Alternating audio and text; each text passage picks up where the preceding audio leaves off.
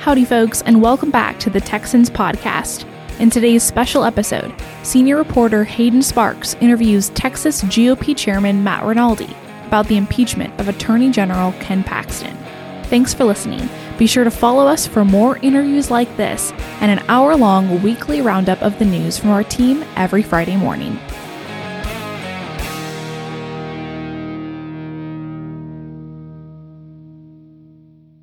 Howdy, y'all. My name is Hayden Sparks, and I'm a senior reporter with The Texan. Today, we are joined by Republican Party of Texas Chairman Matt Rinaldi, who also served as a member of the Texas House of Representatives. Today, we're here to speak about the historic impeachment of suspended Attorney General Ken Paxton. The Texas House impeached Paxton in May on 20 charges, including abuse of office, bribery, misappropriation of public resources, and conspiracy. His trial in the Texas Senate is scheduled to begin on September 5th. While the Senate cannot impose any criminal penalties, the chamber can permanently remove him from office and bar him from running for office in Texas again. Chairman Rinaldi, you're a former House member, and you are the chairman of one of the most powerful political parties in the country. How would you characterize your role personally in this impeachment process and the role of the Republican Party of Texas? Well, my role as chairman of the Republican Party of Texas, whether it be the impeachment or anything else, is number one, to represent the interests of the Republican Party of Texas and its members across Texas. Number two is to speak the truth and make sure that I accurately represent the truth. And I think both of those apply to this impeachment here in the state of Texas. I've been representing the Republican Party of Texas in what is effectively a declaration of civil war by Republicans in the House, namely House leadership. I don't want to put all Republicans there because some certainly aren't in that boat. And number two is to speak the truth about the impeachment in the manner in which the impeachment vote went down, which was unprecedented in Texas history. Hearing no evidence, hearing no witnesses, not giving members the opportunities to speak with investigators, not presenting evidence to the body, and ultimately impeaching the Attorney General who had just been recently elected on a vote that took place after a debate that lasted less duration than the debate on the tampon tax that occurred just weeks before. That's what I've been doing during this debate, is effectively mediating and looking out for the interests of the Republican Party as this has been going on. As you're reflecting on your experience as a House member, would you say that much of this is being driven by Speaker Phelan and his allies, or is it being mostly driven by political will in the House General Investigating Committee from your perspective? Oh, it's being driven by the Speaker. I mean, this Speaker is acting much like Strauss did in that it's a very top-down leadership. And you have to understand, this impeachment took place about 48 hours after the members heard about it. I mean, traditionally, what we've gotten with impeachments, whether it be the Carrillo impeachment in the 70s or the Ferguson impeachment or the Walsh Hall impeachment, I mean, there have been many impeachments that didn't go through. There was extensive evidence heard so as to build a case not only for the members but for the public. In this case, not only did the public not hear about it, the members didn't even know what was going on until 48 hours before. They were surprised by it. And then instead of leaving the members to vote, they whipped votes. Like it was a policy matter. So the way it was handled was extremely top down. Many of the critics of this process highlight the speed between the announcement of the investigation and days later the vote to impeach Mr. Paxton. But very little of the criticism has gone to the charges themselves. So help me understand your position. Is it your stance that Paxton is innocent of the charges, or that the process of this impeachment is not the proper way to resolve these allegations? How do you know either way? How does anyone know either way? They didn't hear evidence. They didn't have witnesses sworn in. They didn't present a case in the House. They came up with an impeachment document and they gave members 2 hours to vote on it. I mean, I don't think it's fair to say you're not contesting the truth of the matters asserted. It's on the burden of the accuser to prove those matters. They didn't produce anything. They produced a bunch of investigator statements, investigators of which were all connected to Harris County Prosecutor's Office and Ann Johnson, the Democrat on the committee. They weren't allowed to question witnesses. They weren't allowed to hear a defense in every previous impeachment. That was the most important part. I mean, think about it. With Donald Trump being impeached in the House of Representatives, even the Democrats there tried to build a case publicly so that the public can look at it and go, okay, I don't agree with the charges, but they presented evidence. Here, there was nothing. There was a vote. They whipped votes. They said, hey, 48 hours from now, we're going to impeach the speaker, and you're going to vote this way. It's going to be a speaker's vote. And if you don't, you're not getting any of your bills heard. I mean, that's no way to conduct an impeachment. I want to invite you to respond to an argument that was made by Andy Murr, who is the chairman of the investigating committee that brought this impeachment. He said that even opponents of the impeachment process should want what he called a, quote, full and fair trial in the Senate, end quote, to reach a resolution and present the evidence against Mr. Paxton in the Senate trial. What is your counter-argument to that? I want the Senate trial to reach a full and fair resolution. And given the House's complete inability or unwillingness to follow the law and existing precedent on impeachments, if I was a senator, I certainly would vote to sustain the motion to dismiss and dismiss 19 of the 20 charges against him. If you look, I thought the briefing that the Attorney General's attorneys presented, I think it was last week, the briefing was very good, and it presents a very sound basis for not only did the House not follow proper impeachment procedures, but even assuming the allegations are true, as a matter of law, they can't succeed because of the doctrine that you can't be impeached for publicly known matters that occurred prior to your last reelection. So I don't think that there is any merit to the impeachment. We look at law, we look at facts. I don't even think you reach the facts because I think even assuming the allegations are true, they don't meet the legal standard for impeachment. So help me understand and tell me if this is a fair summary of your position.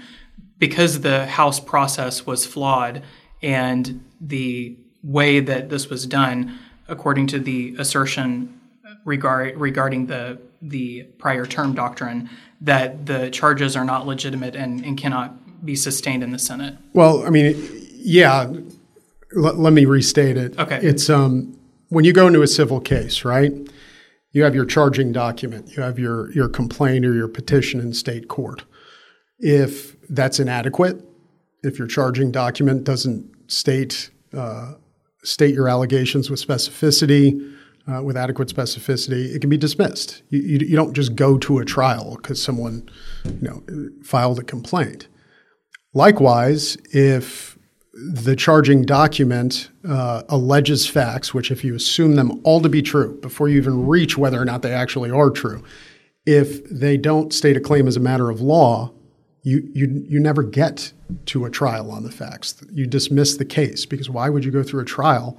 Why would you put somebody in front of a trial if they can't even allege facts that entitle them to relief? And I don't think that's happened here either. What you have is, as far as evidence goes, evidence necessary to sustain that impeachment also, you don't have any testimony. You don't have any facts. You don't have any sworn testimony. And I think the response to that was, well, we have affidavits. We have sworn statements from witnesses.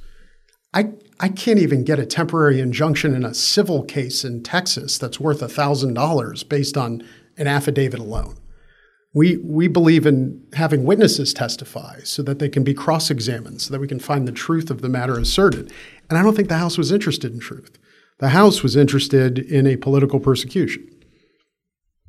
You mentioned it's the role of the party and your role as its chairman to represent the members of the Republican Party of Texas. I'd like to move a little bit to some of the political dynamics. Clearly, there's a lot of animosity between elected Republicans and grassroots Republicans. That's not really anything new, but this impeachment process has accented many of those dynamics. I don't think let me just, I didn't mean to interrupt. I'm sorry. Okay. I want to generalize. I would say some elected Republicans, because I think the vast majority of elected Republicans are in sync with the grassroots and are representing their constituents in a way that they should. I disagree with a lot of things they do. I definitely don't think a lot of them are bold enough. But what I'm meaning to say is, I don't think there's animosity between the vast majority of Republican office holders and the grassroots. I think it's limited to a small group of people in the House that are closely aligned with House leadership. So it wouldn't be fair then to paint all Republicans in the House or in the Senate with the same brush is essentially what you're saying. No, and you know what? There might have even been people who voted for the impeachment too that I wouldn't paint with that brush, because I don't think there's animosity. I think it was a very bad vote if they did that. But I do see animosity between House leadership and those members who closely follow House leadership, like Justin Holland, for example, who issued a statement attacking grassroots Republicans. And you see that from other members as well. I think you saw it from Jared Patterson. You see it a lot. And there's certain individuals who do that quite a bit. I don't think that's the majority. I think the majority sentiment is like you hear from Brian Harrison, where they're extremely grateful for the support of the Republican Party grassroots. They may disagree with them on a vote or two, but they matter, and they do. What is the party's plan for elected officials such as Justin Holland, who, as you highlighted moments ago, has made public statements more or less saying that he is not concerned about the RPT's position on really anything? What is as the leader of the party, does the party have plans to oppose those types of politicians in the coming primary? So the party doesn't take positions in the primary generally, and rarely ever does. There are races, I should say, under Rule 44 of the Republican Party of Texas rules, the Republican Party can censure a candidate and then oppose them in the primary. But that happens very rarely. It happened twice before in history, Joe Strauss and Congressman Tony Gonzalez. So I don't know if there's going to be a round of censures coming down. I don't know if the party's going to officially get involved in those primaries. We'll see. There have been several county parties that have censured the speaker, and he has a primary opponent already that I think is quite formidable. But I don't know the position the SREC is going to take. I do know that I've become involved in a limited number of primaries. So far, it's usually my practice to become involved in a limited number of primaries. You don't want your chair, getting involved in every primary. But I think the Paxton's impeachment will definitely factor into which races I get involved in. As you look at the primary races that are coming, what do you notice could be different about this primary, considering the Paxton impeachment? It's an issue that I've seen motivate grassroots voters like few have before. It's something concrete that they can latch on to, something that I don't think the members who voted for it can avoid. And I think it's a very emotional issue for a lot of people, because they look on a federal level and they watch the last Republican president be subject to multiple political persecutions after he was impeached twice when he was in office. We find out now that the basis for one of those impeachments was just blatantly false. And for another one of the impeachments was not as facially absurd as the first one, but the basis for it was against political. So they see Democrats politically persecuting Republicans, and then they see House Republicans in Texas politically persecuting a Republican attorney general. Now, that's up to them to show it's not a political persecution. And you do that through evidence, you do that through following a process, and you do that through making your case in public during the impeachment process. You don't do that by announcing 48 hours before you're going to impeach an attorney general that, we're going to impeach an attorney general. By the way, Representative Goldman will be calling everybody to whip votes, and if you don't vote with us, we'll consider it a vote against the speaker. That's not how you do it. Many of your former colleagues, well, I say many, all of them are under a gag order that prevents public comment on this matter, such that it could, in the opinion of Lieutenant Governor Patrick, impair the partiality of this proceeding. But you're a former member. You're not under that gag order. No. What are your plans during the trial? Are you going to be outspoken about this during the trial, or are some things that you're planning to do as this proceeding moves forward? I mean, I'm always outspoken. I'm here. So, no, I'm just gonna, I'm gonna give my opinion on it. I'm gonna give what I believe to be the truth, and it's coming from somebody. It's coming from somebody who's not like in the tank for the attorney general. I haven't been in the past. We've had our differences. We've had many differences over the past 2 years, and I'm not defending him in this context because of some loyalty or blind loyalty to somebody. I'm just telling it like it is, and it's how a lot of the grassroots see it as well. And I think, that's how you become a successful leader of a grassroots party, is you're giving voice to the grassroots. And I will continue to do that as best I can. What are your concerns about the general election in 2024? Do you think there are risks that the electorate might look at this and say, we made a mistake last cycle, we need a change in leadership? Or do you think general election voters aren't necessarily thinking that way at this point? Are you talking about between Republicans and Democrats? Yes, sir. Or are you talking about? Are they looking at this and going, man, the Republicans are in charge and we have all of this turmoil going on. Do we possibly need to have a change in leadership at state level? Well, it's not good. It's not good when House Republicans are effectively campaigning against Republicans by trying to say that one of your top statewide officials has committed impeachable offenses. It's absolutely egregious when they do it without presenting evidence. But no, it doesn't help, and that's part of the problem. And that's part of what I think Republicans are frustrated about is Democrats see the goal. And their goal is to turn this country and everything we value about it into something terrible, at least from our point of view. And for Republicans, our goal right now is to defeat the left so that we can raise our children in the same country that we grew up in. What the House is doing now, it's completely destructive of those ends. I think that's a good segue into a broader question, regardless of the outcome of the trial in September. And I ask you this just Texan to Texan. What concerns you most about, aside from the political implications, what concerns you most about how this trial and this proceeding could affect Texas generally? Well, first of all, the first issue is, I think, in terms of the fact that it's going on shows a very big problem with the way the House is structured. And it wasn't something that was unforeseeable. It was something that I was very loud about before the session, and namely getting rid of Democrat chairs. It wasn't because it was an issue that, we could rally around and get rid of Democrat chairs. It was because there's a real consequence to that. And that consequence is the Speaker's constituency becomes Democrats as well as Republicans. And in order to get the votes of Democrats, he has to offer something, whether that be election legislation, the head of the attorney general, who's a Republican. He's going to offer something, killing Republican bills. And we can't have that now in this political climate. 10 years ago, it may have worked when the differences between parties were a couple percentage points on your tax rate. When we weren't talking about things like, teaching your children in school that they're racist and that Marxism is the proper way forward for our country. When we weren't talking about grooming children at school.